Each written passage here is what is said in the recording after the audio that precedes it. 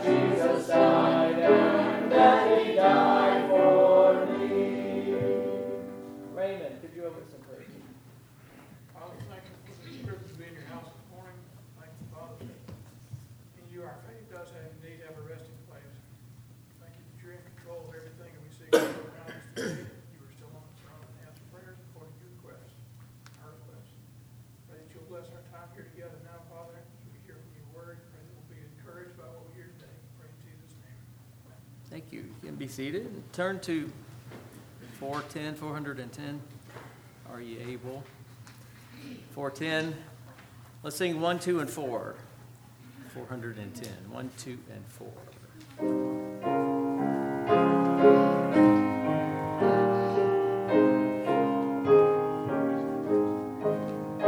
Are ye able, son?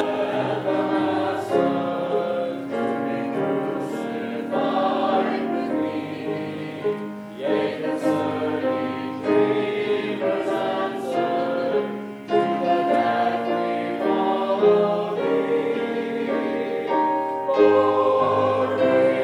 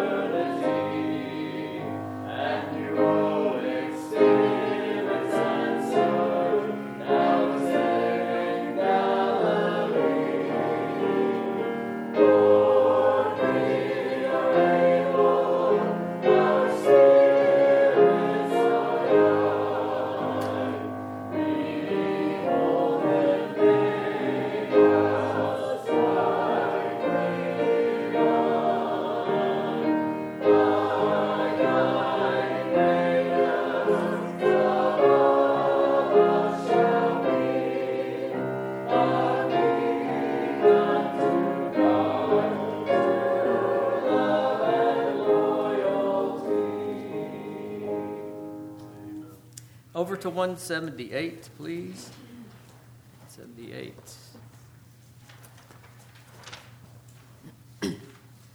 It's our offering hymn this morning. My anchor holds, 178. Let's sing all 4 verses. My anchor holds. Stand with me. 178.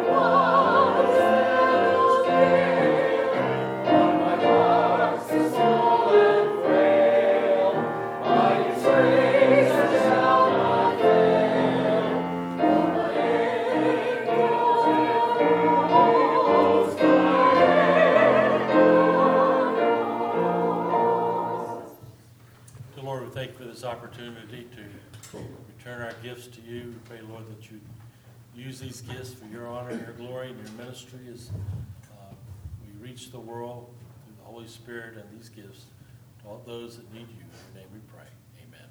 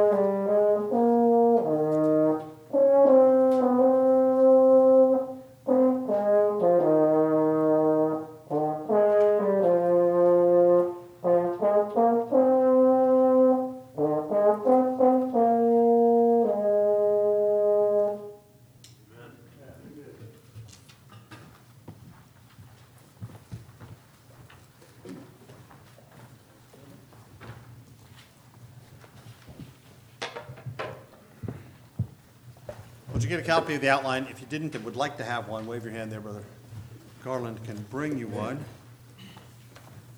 We are looking at actually what's the last section of Jesus' Sermon on the Mount this morning. And you'll see why how the songs tied in. The last song we sang about an anchor holding is kind of a different metaphor, but still a ship with an anchor, or it's the solid rock that's Jesus. And then Chris's offertory just now blending two songs about the rock. This is about beware of a false foundation is what this text talks about. I mean, as Jesus has been wrapping up his Sermon on the Mount, it's taken a few weeks while we look at his closing segments.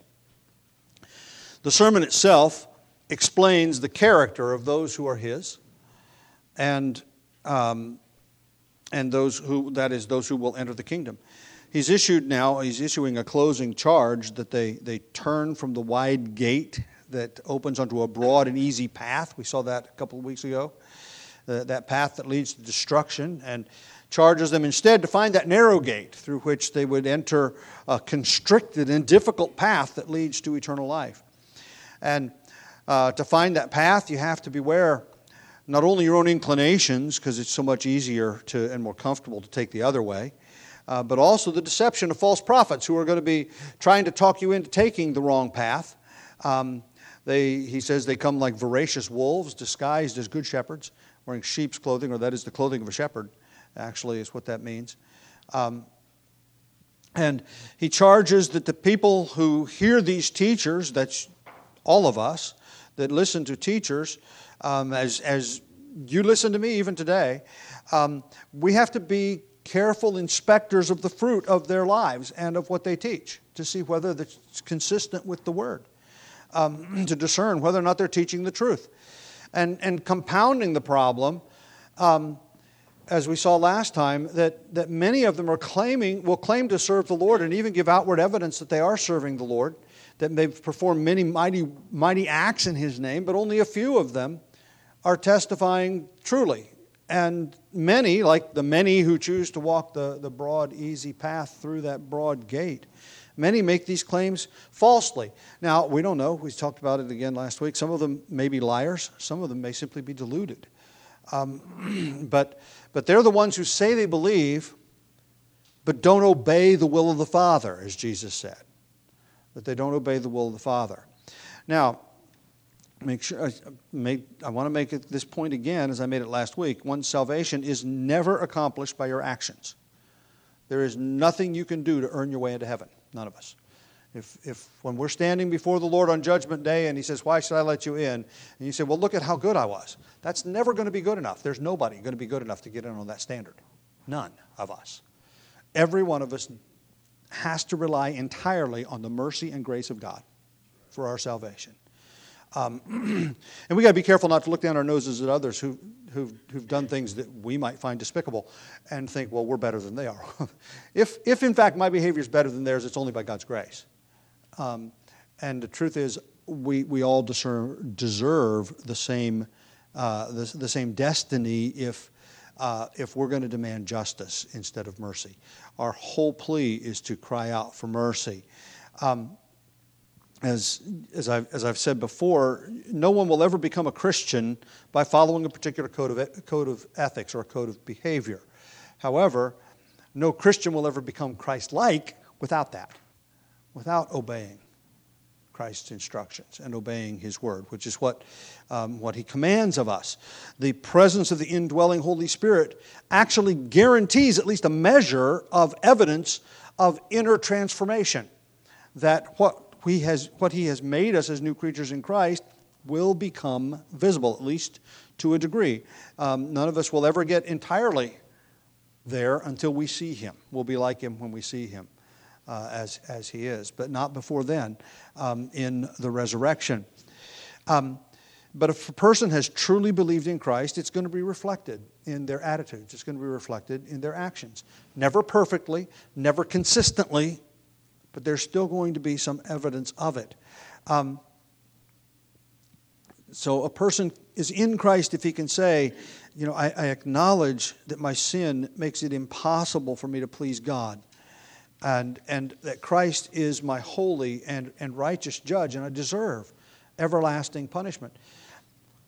But I believe Jesus is the Son of God, that He died in my place, and He rose again to save me from my sins. I've asked Him to forgive me and to make me a new person in Him, and by His grace, I'm going to try to live for Him and live like Him. That's a person who's truly saved. And there ought to be evidence, however imperfect, of submission to His authority, the fruit of the Spirit being developed in this person's life. And that's what Jesus has been saying in this entire sermon. But the issue that Christ placed before us, though, in the passage we looked at last week, verses 21 to 23, is not the question of whether someone can be a Christian and not really look like it. That's the question I was just describing. But the question He placed before us is whether or not we can count on somebody being a Christian just because they look like it. That's a tougher question. Those people looked like Christians but really weren't. And Jesus said, I will say to them in that day, depart from me, I never knew you. That's a warning that's pretty severe, that there will be many who look like Christians and really aren't. They make professions of faith, give outward evidence of submission to the lordship of Christ, and will still be turned away. And immediately following that warning against a false profession of faith that we looked at last week, He makes a familiar analogy, because we know this text pretty well, to illustrate real faith. He uses a metaphor of two builders. He distinguishes between those who act on what they hear and those who do not. And then at the very conclusion, after he's wrapped up the sermon, there are the last two verses of this text that we'll look at this morning. Matthew adds, it's just one sentence in the Greek, to summarize the general reaction of the crowd who had been listening to Jesus on that day. Let me read the text that we'll be looking at, verse 24 through the end of the chapter, Matthew chapter 7, verses 24 to 29. Therefore, everyone who hears these words of mine and acts on them may be compared to a wise man who built his house on the rock. And the rain fell, and the floods came, and the winds blew and slammed against the house, and yet it did not fall, for it had been founded on the rock. Everyone who hears these words of mine and does not act on them will be like a foolish man who built his house on the sand. The rain fell, the floods came, the winds blew and slammed against that house, and it fell, and great was its fall. When Jesus had finished these words, the crowds were amazed at His teaching, for He was teaching them as one having authority and not as their scribes. Let's pray. Father, we ask that You would add Your blessing to our reading of Your word today, and as we take a few minutes now to examine this text and kind of unpack it, and that we'd understand the significance of the message, the metaphor that Jesus used is these final words of his longest sermon in the written record of the New Testament. And we might understand what He's saying to us, and that we might take it to heart and apply it and live by the principles that are revealed here. And Lord, if there's one today that doesn't know Christ, that they might understand their need, that they might recognize maybe they thought they were saved for years and they really recognize they've never come to personal faith in Christ, that they might recognize their need and repent of sin and turn to Him even today. In Jesus' name, amen. Well, in the first couple of verses, Jesus is talking about one He calls the wise man. The wise man. When He says this man hears these words of mine, that expression means that he's not ignoring what Jesus says. He's actually doing the opposite. He's paying attention and listening to Him. That's first subpoint, letter A, if you want. He's paying attention and listening to Jesus. It's like the guy who's actually reading his Bible, who comes to church and wants to hear and wants to learn and to be instructed. And then Jesus adds an important proviso. Not only is he paying attention and listening, he's doing what Jesus said to do. That's really important. He's doing what Jesus said to do. He's not making an empty profession. He's taking direct action to put Jesus' instructions into practice. In the previous verse, that we looked at last time, he rebuked those who are practicing lawlessness. This is the opposite. This is a guy who's not practicing lawlessness, he's practicing obedience. He's listening and then acting on what Jesus said to do. And interesting thing that Jesus does here, he uses an important expression. He speaks of what he's teaching here as these words of mine. And the pronoun mine there, the possessive pronoun, is emphatic in that sentence in the Greek. The one who listens to and acts on these words of mine. It's parallel to what he was talking about in the previous passage when he talked about doing the will of my Father who is in heaven. And it's a really important statement that Jesus makes, that equates his words with the will of the Father. You say, well, how do I know what the will of the Father is if we're supposed to be doing the will of the Father? Well, you know because Jesus tells us. His words are an expression of the will of the Father. Because in verse 21, he said that only he who does the will of the Father who is in heaven will enter the kingdom. Then he described those practicing lawlessness instead of obedience. Now he's explaining that doing the will of the Father is to act on these words of mine. And so not only has this person been listening and set out to do what Jesus said to do, to break that down just a little bit, he accepts Jesus' words as the Father's will. He accepts Jesus' words as the Father's will. And he acknowledged, secondly, Jesus' authority as his Lord. It's to say, okay, I realize, as I mentioned last week, the person's not saved who comes to the Lord and says, I want to go to heaven, but you can't tell me what to do because you're not my boss. Well, Jesus says, yeah, I am. You'll either go your own way or you'll go my way. And Jesus is the only way to the Father. Now this wise man, Jesus is just described here in verse 24, he's not the one who's just saying, Lord, Lord. He's showing his submission to Christ as Lord by doing what he said. And I mentioned again a verse I quoted last week, Luke 6:46. Jesus asked, why do you call me Lord, Lord, and do not do what I say? On the night he was betrayed. Let me back up. In John 8:31, a little earlier, he told his disciples, if you continue in my word, then you are truly disciples of mine. A little later, on the night he was betrayed, he explained to them, if anyone loves me, he will keep my word, and my Father will love him, and we will come to him and make our abode with him. He who does not love me does not keep my words, and the word which you hear is not mine, but the Father's who sent me. And once again, he equates his word with the Father's will. It is impossible to separate obedience from faith. You cannot obey your way into heaven. But if you truly believe, you will obey. Now, not always, not consistently. I'm not saying that the person who sins is now cast out. I don't believe anyone ever loses their salvation because we're secure in Christ. Our salvation is maintained by him, not by me. Not by my behavior. I read something last week about that may not be the perfection of the Lord's will in our lives, but it is the direction. It's the intention of our heart. It's what we want to be. It's what we try to be.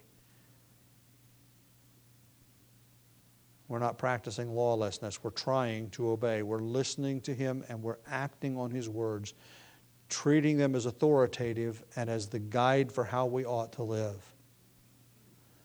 D.A. Carson, Greek scholar and biblical scholar, makes this point. He says that the Greek verb that follows would be better translated as a future passive voice than the present active that's found in most translations. Let me explain what he means by that. All right. Here, it's in the New American Standard from which I read this, it says, he may be compared to. The King James says, I will liken him unto, a builder. Carson is arguing that it should be rendered, will become like. He explains this. He says, quote, the future tense is significant.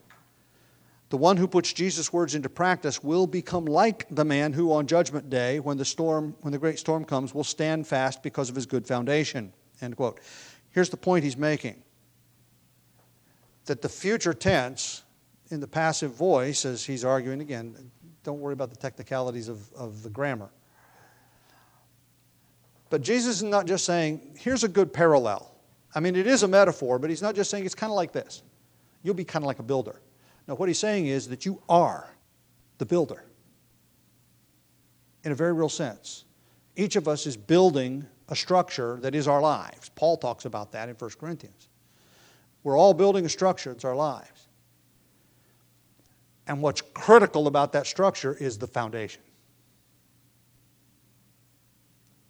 And so not only is Jesus saying, I'll compare him to, but I will identify him as a builder on that day.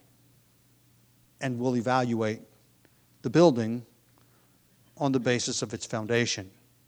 So that's it may be maybe a relatively minor point, but I think it's worth noting that. And so I stated it this way in the outline. I didn't say he will be like a wise builder, but he becomes a wise builder. The one who listens and acts on these words of mine becomes a wise builder. And a key feature that identifies him as a wise builder is his building is on a solid foundation. He builds his house on the rock. And the word rock is not a small stone. It's an outcrop of bedrock. You know, building on that kind of a foundation is not accidental and it is not accomplished casually. It's something one has to work at to get down to that bedrock foundation, to start your structure there. You've got to remove a lot of stuff to get to the bedrock upon which you can found this building. It requires intentional work and hard work in a sense. And Paul picks up this metaphor in 1 Corinthians chapter 3.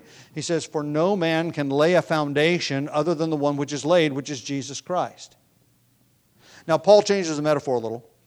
Paul uses the metaphor of once that structure is built, he talks about it being purged by fire. And whatever remains is that which was done for Christ. Jesus is not using that. He uses the metaphor of a storm in this passage here. He describes it in terms of a storm, a severe storm, as, again, a picture of the coming judgment. And so in this passage that we're looking at here, this man who is building, he's building on a solid foundation, but he's building to withstand the coming storm, that coming storm of judgment. And he built well. His house is assaulted by heavy rain, by floods, by wind slamming against it. And it says, yet it did not fall. And Jesus tells us the reason it did not fall, the reason it was able to withstand the tempest is it had been founded on the rock. Not a rock. He says the rock. I talked about what rock meant, but the definite article here is this rock is Jesus. All right, that's the point, as the songwriter said in the song that Chris was actually playing for the offertory. This rock is Jesus. The little epistle of Jude that's tucked in there just in front of Revelation, I've cited a verse there. That epistle focuses on the coming judgment of God that will fall upon false teachers, so it's particularly appropriate in the context of this sermon here, because he's been talking about the false teachers. But he ends that letter with what may be my favorite doxology found in Scripture that reminds the genuine believer of the contrasting destiny, the judgment falling upon the false teacher versus what God has in store for the genuine believer. And he's speaking of it in very similar terms of this that Jesus uses in this principle. In Jude verse 24, he says, now to him who is able to keep you from stumbling and make you stand in the presence of his glory, blameless with great joy, to the only God our Savior through Jesus Christ our Lord, be glory, majesty, dominion, and authority before all time, and now, and forever. Amen. Christ alone is able to make you stand. You're going to have to stand in his presence. You're going to have to appear in his presence. Whether you're able to stand in his presence or not is going to be up to Christ, because of the foundation upon which we are standing. He is the rock. that'll make us able to stand in the presence of God in that judgment. Now, that's what he says about the wise builder. On the other hand, in the next verse, Jesus describes what he calls a foolish man. You know, as a kid, we learned that song, the wise man built his house upon the rock, and the foolish man built his house upon the sand, right? The rains came down, the floods came up. The house on the rock stood firm, but the house on the sand went splat, right? This is the passage from which that song comes. And don't miss that Jesus says that this man, in one sense, is very much like the wise man who built well. This man also hears these words of mine. This man also is paying attention and listening. He's reading the Bible, he's coming to church. He's wanting to learn. He's trying to, and he's hearing what he says. But he adds the important distinction that he does not act on them. He's disregarding what Jesus said. He hears them, he just doesn't do it. He thinks he knows better. He thinks he's got a better plan for his life. He's disregarding what Jesus said to do. Like the wise man, he understands the words.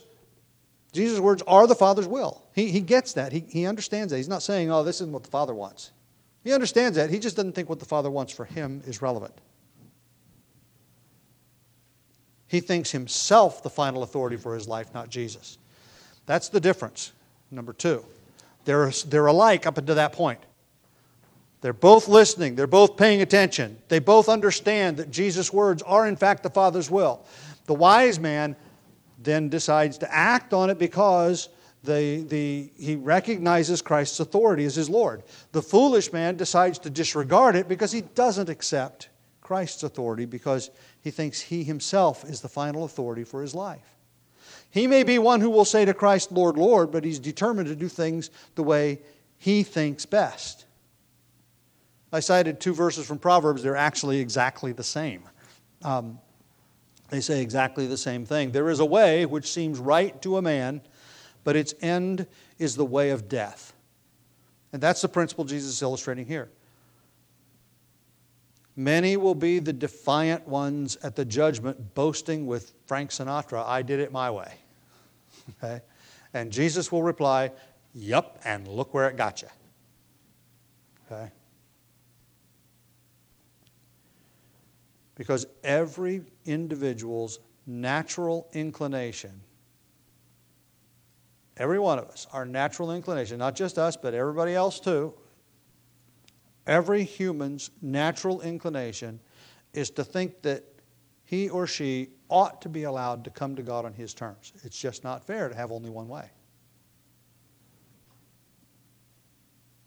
Why can't I come to God my way? Why can't I come to God on my terms? In our study in Genesis tonight, we're going to see how that didn't really work out so well for Cain. Okay?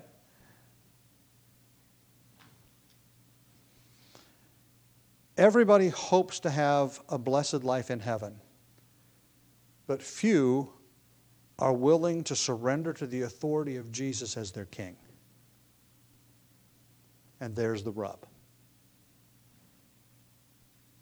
The foolish man decided he could build just as well as the other guy and maybe even finish faster because he doesn't have to go to all the trouble of finding that solid foundation. And so he can get an earlier start, a quicker start, and maybe get his structure up fastest and look at least as impressive. He disguises from others, maybe even from himself, but he becomes a foolish builder. He's the foolish builder. While the wise man becomes a wise builder, this man becomes a foolish builder. He's not just like one, he is one. Again, same thing with the verb forms. Instead of building his structure, his house, on a foundation of bedrock, he builds on a foundation of sand. And it's difficult to imagine a less stable foundation than sand, right? difficult. I mean, you know, our son and his family live close to the beach in the Florida Panhandle, and one of the things we like to do whenever we go down to see them is we go out to the beach with the kids and build castles in the sand and such. You know, doesn't take, if you build it too far in from the surf, the sand just won't pack, and you can't stack it up. So you got to build it where the sand's wet. You got to get the sand wet. But you understand that when the tide comes in, the castle's gone, right? A couple of waves and it's nothing but just a little hump. Doesn't matter how big you built it. And then it's completely, you can't find any evidence of it tomorrow because the tide came in and just washed right over it. Because sand just is not a solid foundation. And it's not just that you built it out of sand. You could build it out of sticks, and you could use whatever lumber or other building materials you want. If you build it on the sand, it's going to wash away, because the tide is going to wash that sand right out from under it. It's hard to imagine a less stable foundation. And that's the point Jesus is making. When we start trying to build our house on something other than Jesus Christ, it's like building on sand. It has no stability to it. But this guy, this builder that he's talking about here, found a nice smooth parcel, and he didn't want to take the time or go to the effort to dig deep to the bedrock for a foundation. And so he doesn't build to be secure. He builds to look impressive. He builds to look impressive. Number 2. He wants an impressive structure, something people will like and will look nice and will be comfortable for him. Now, the implication of Jesus' words, the way this whole thing is structured, is that these two houses are very similar in appearance. May even be at a very similar in location. Maybe, they both seem to be hit by the same storm. And if you carry the metaphor too far, I suppose, they could have been living side by side in the same neighborhood.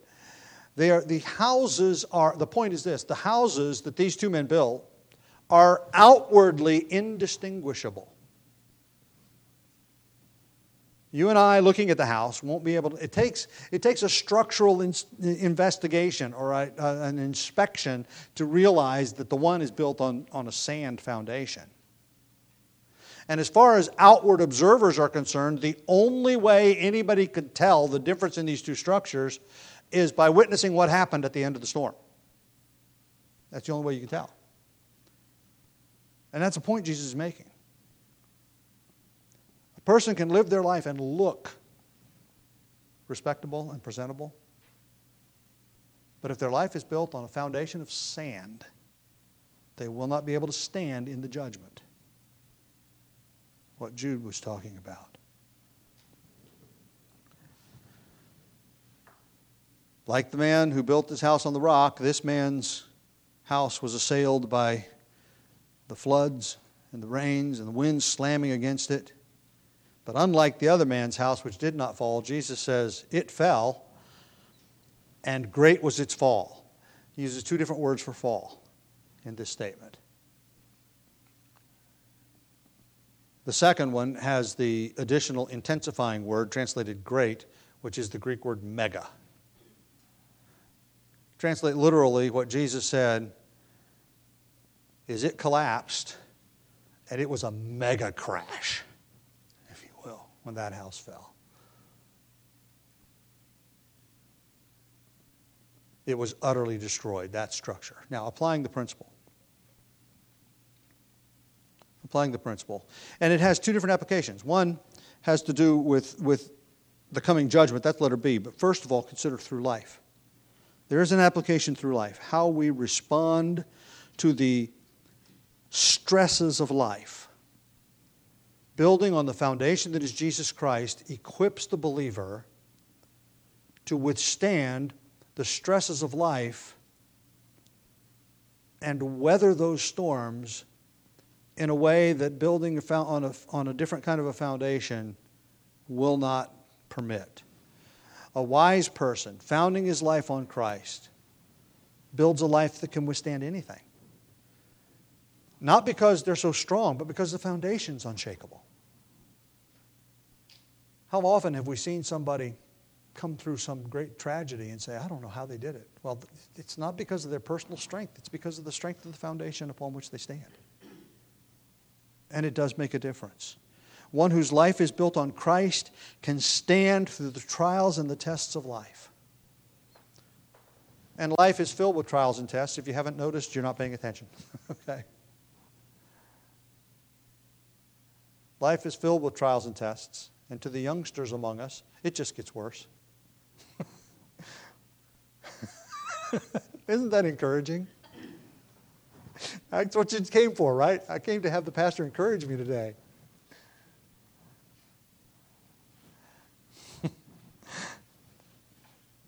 So how long do I have to struggle in life with trials and tests? Till you die. That's the last trial. But then they're done. If you built your life on Christ. But you can withstand those things, and you can actually know joy in spite of tragedy. If your life is founded on Jesus Christ. And others will not be able to understand that. That's why Paul calls that a peace that passes understanding. All right? You say, and somebody watching that, other believers watching that haven't been through the same storm might marvel and say, and might even be afraid, if it happened to me, I don't know if I'd be able to do that. That's where we need to have the confidence of our faith that God will give us the ability when the time comes. Instead of spending a lot of time fretting now about whether I'll be able to do that when facing that challenge, just trust Him that He knows when the challenge comes and He knows to give you the strength you'll need for that day. He's not going to give you today the strength you need for that day. But He'll give you that day the strength that you need because you're standing on the foundation that's Jesus Christ. And you can weather those storms. There's no trial that takes you, as Paul says in 1 Corinthians, but such as is common to man, but God's faithful. Who won't allow you to be tested beyond what you're able, but will with the temptation provide the way through, it says literally in the Greek, a way of escape, but the way out, that you'll be able to bear it. It's not because you're so strong. If you're looking for that strength from within, you'll never find it. That strength comes from the foundation upon which you stand. The one whose life then is built, on the other hand, on self. The foolish person builds his life on those shifting sands: self-will, self-fulfillment, self-purpose, self-sufficiency, self-satisfaction, self-righteousness. If you build your life on self, then you will collapse under the severe trials and tests of life.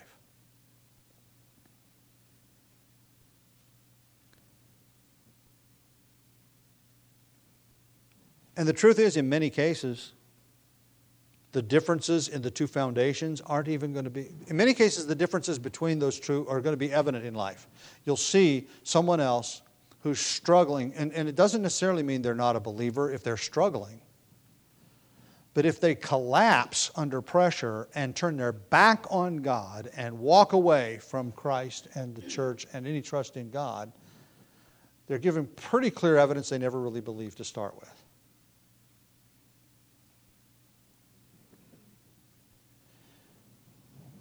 But sometimes that's not even going to be evident through the trials of life. Sometimes it's not going to be evident until the final judgment. And that's what Jesus is getting at here. He's been talking about the last day. In the previous verse, what he'll say on that day. And so in the coming judgment is an application here as well. Those who've built their lives on the foundation of Jesus Christ are secure. Those founded on Christ are secure in the judgment. Jesus said, I am the way, the truth, the life. No one comes to the Father except through me.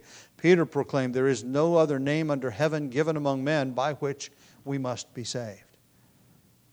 And as I've already read from Jude, He's the one who is able to make you stand. But those whose lives are founded on anything else,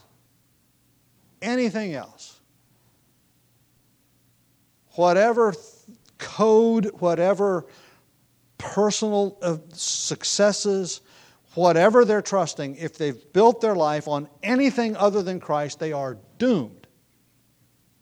They're doomed. It cannot withstand the judgment. They will not be able to stand or withstand the wrath of God in the judgment. And that's that judgment that Jesus is emphasizing here. He's not teaching annihilation. He's not saying that the builder was destroyed and was no more. It was the structure that he built that was annihilated. It was that structure that was destroyed. The builder then is just left standing there with nothing to protect him.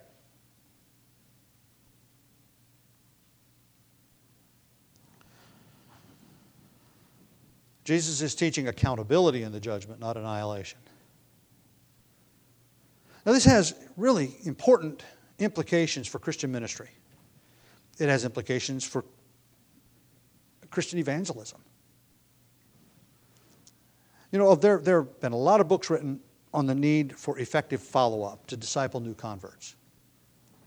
And that's after an evangelistic campaign. So often we've seen, many of us grew up in an era in which you'd have big evangelistic campaigns, somebody come through and you get thousands of people who signed a card saying they've made a profession of faith in Christ, and nobody follows up on any of that. Nobody goes to see them, nobody goes to visit them. There's no real disciple making going on.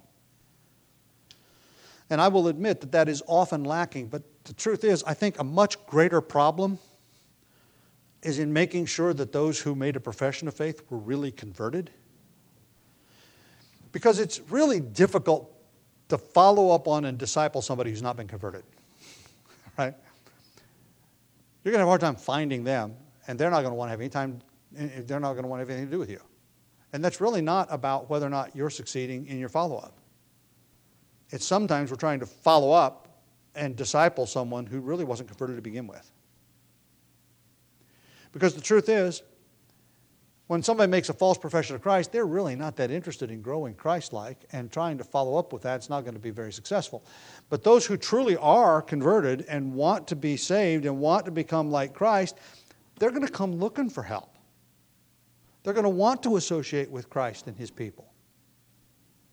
And so follow-up isn't quite as difficult when people are actually trying to find help and wanting to learn and to grow. I read recently, this is kind of a historical example, it comes from the 1980s.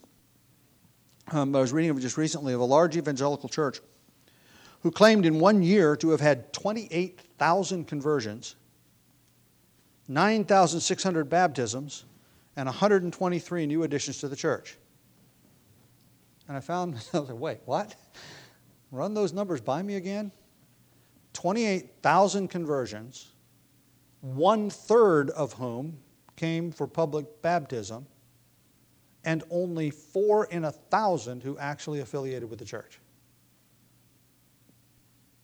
4 out of every 1,000 that actually affiliated with the church. And I submit that it is impossible for so many true conversions to have produced so few Christians who want to identify with Christ and His church. And you're just swelling the numbers. You may have had 28,000 professions of faith, but very, very few were genuinely converted. If you've only had 123 new people start coming to church and affiliate with the church. It's been a little over 20 years ago that I was actually teaching a workshop on this subject, the subject of avoiding a false profession, at the National Leadership Conference in Lansdale, Pennsylvania. And I concluded with this paragraph. And I was talking to, it was a pastor's conference, and there was I probably had about 150 pastors there in the room for my workshop. And I asked them this it's kind of a series of questions. He said, we need to answer, we answer to God, here's what I've written. We answer to God for the integrity of our work for Him. Are we trying to build a ministry on quick and easy professions? Have we reduced the Christian walk to our own codes of grooming and behavior? Is being a soul winner or using the right Bible our litmus test for what constitutes genuine faith, with other matters considered irrelevant? Or are we willing to challenge people to be genuinely transformed by the grace of God through faith in Jesus Christ our Lord? End quote.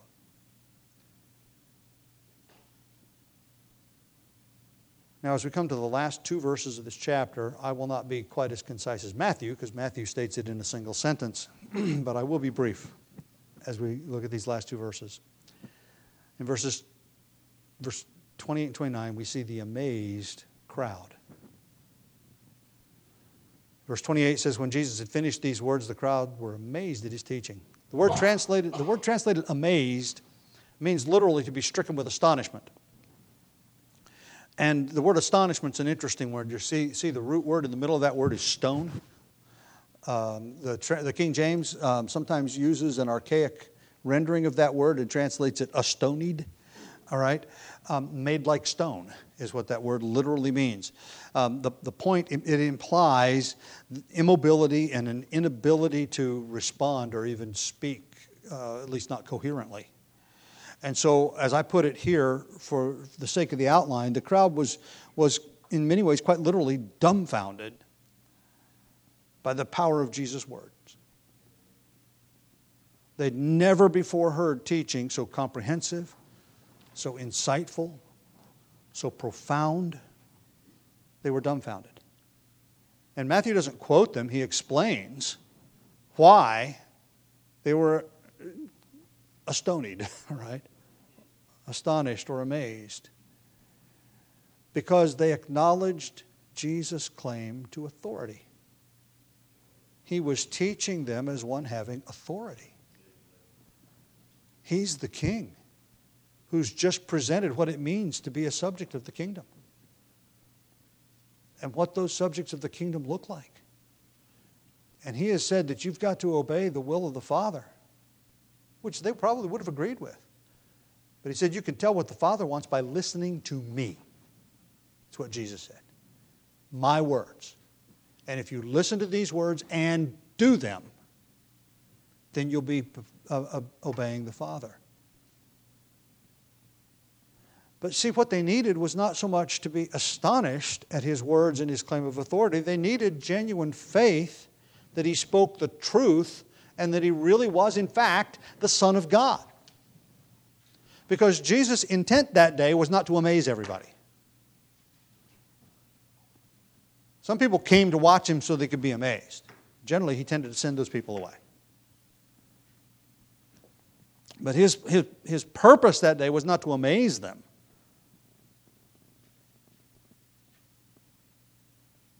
They needed to recognize who he was. He came to call them to salvation. And the overwhelming majority of the people who heard Jesus himself preach this Sermon on the Mount on that day went away lost. Because they heard his words, recognized he spoke with the authority of the Father, but they did not act on them. They did not do it. They were determined to build their house on a false foundation of their own self-will. They lacked the faith for salvation because very, very few of them became wise builders who acted on them.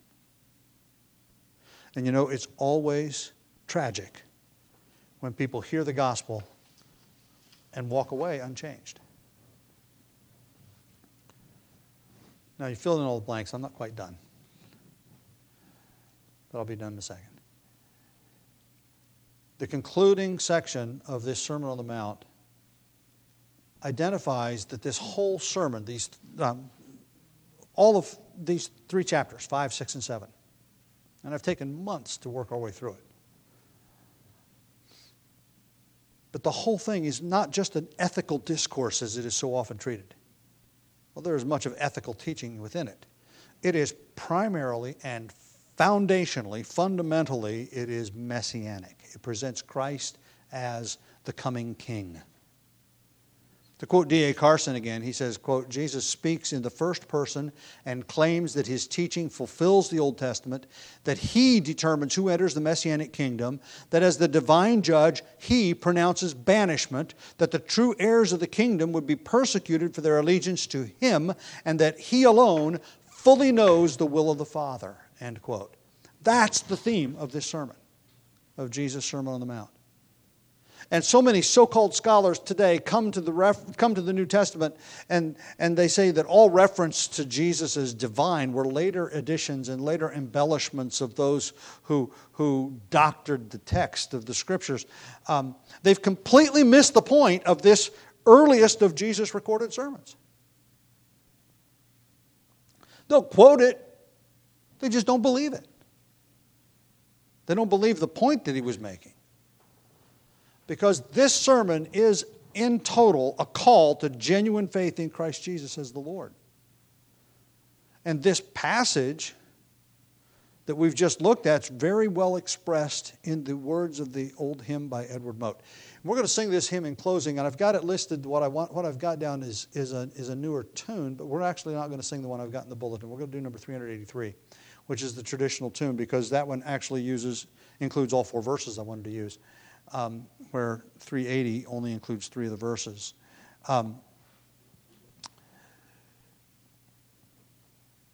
Now, let me mention this point, too. I'm going to read the text in just a second. But when Mote is writing, he uses a construction term. Since this is a construction passage, he uses a construction term when he talks about trusting a sweet frame or not trusting a sweet frame. You build a house, you get the frame, you get it plumb, you get it square, you get everything just right, and it's really sweet. It's well built, a sweet frame. I dare not trust the sweetest frame, but wholly lean on Jesus' name, he says. My hope is built on nothing less than Jesus' blood and righteousness. I dare not trust the sweetest frame, but wholly lean on Jesus' name. When darkness veils His lovely face, I rest on His unchanging grace. In every high and stormy gale, my anchor holds within the veil. His oath, His covenant, His blood support me in the whelming flood. When all around my soul gives way, He then is all my hope and stay. When He shall come with trumpet sound, oh, may I then in Him be found, dressed in His righteousness alone, faultless to stand before the throne. On Christ, the solid rock I stand, all other ground is sinking sand. 383, let's stand together. We'll sing this as our closing number.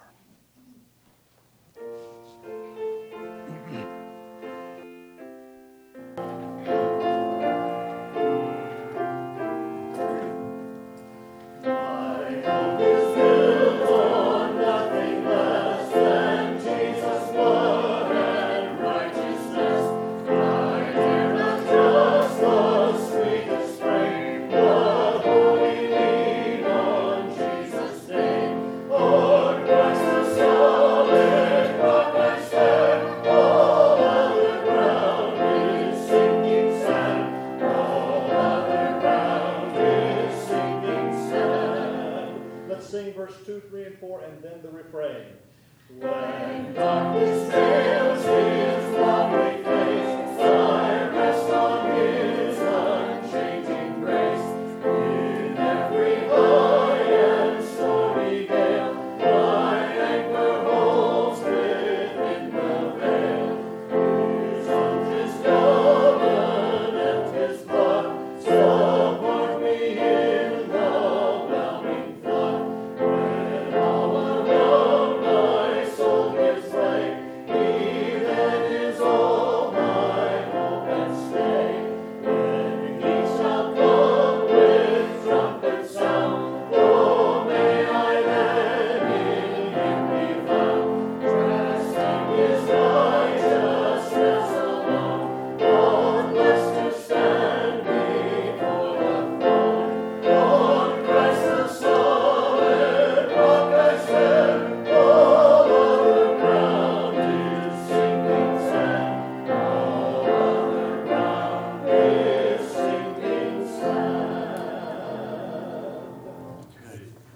Buddy, would you dismiss us in prayer, please? Heavenly Father, we're so thankful and joyful that you allowed us to come this morning, hear your word proclaimed, share with each other, fellowship with each other, sing praises to your name. Lord, we ask that everything that we heard today we could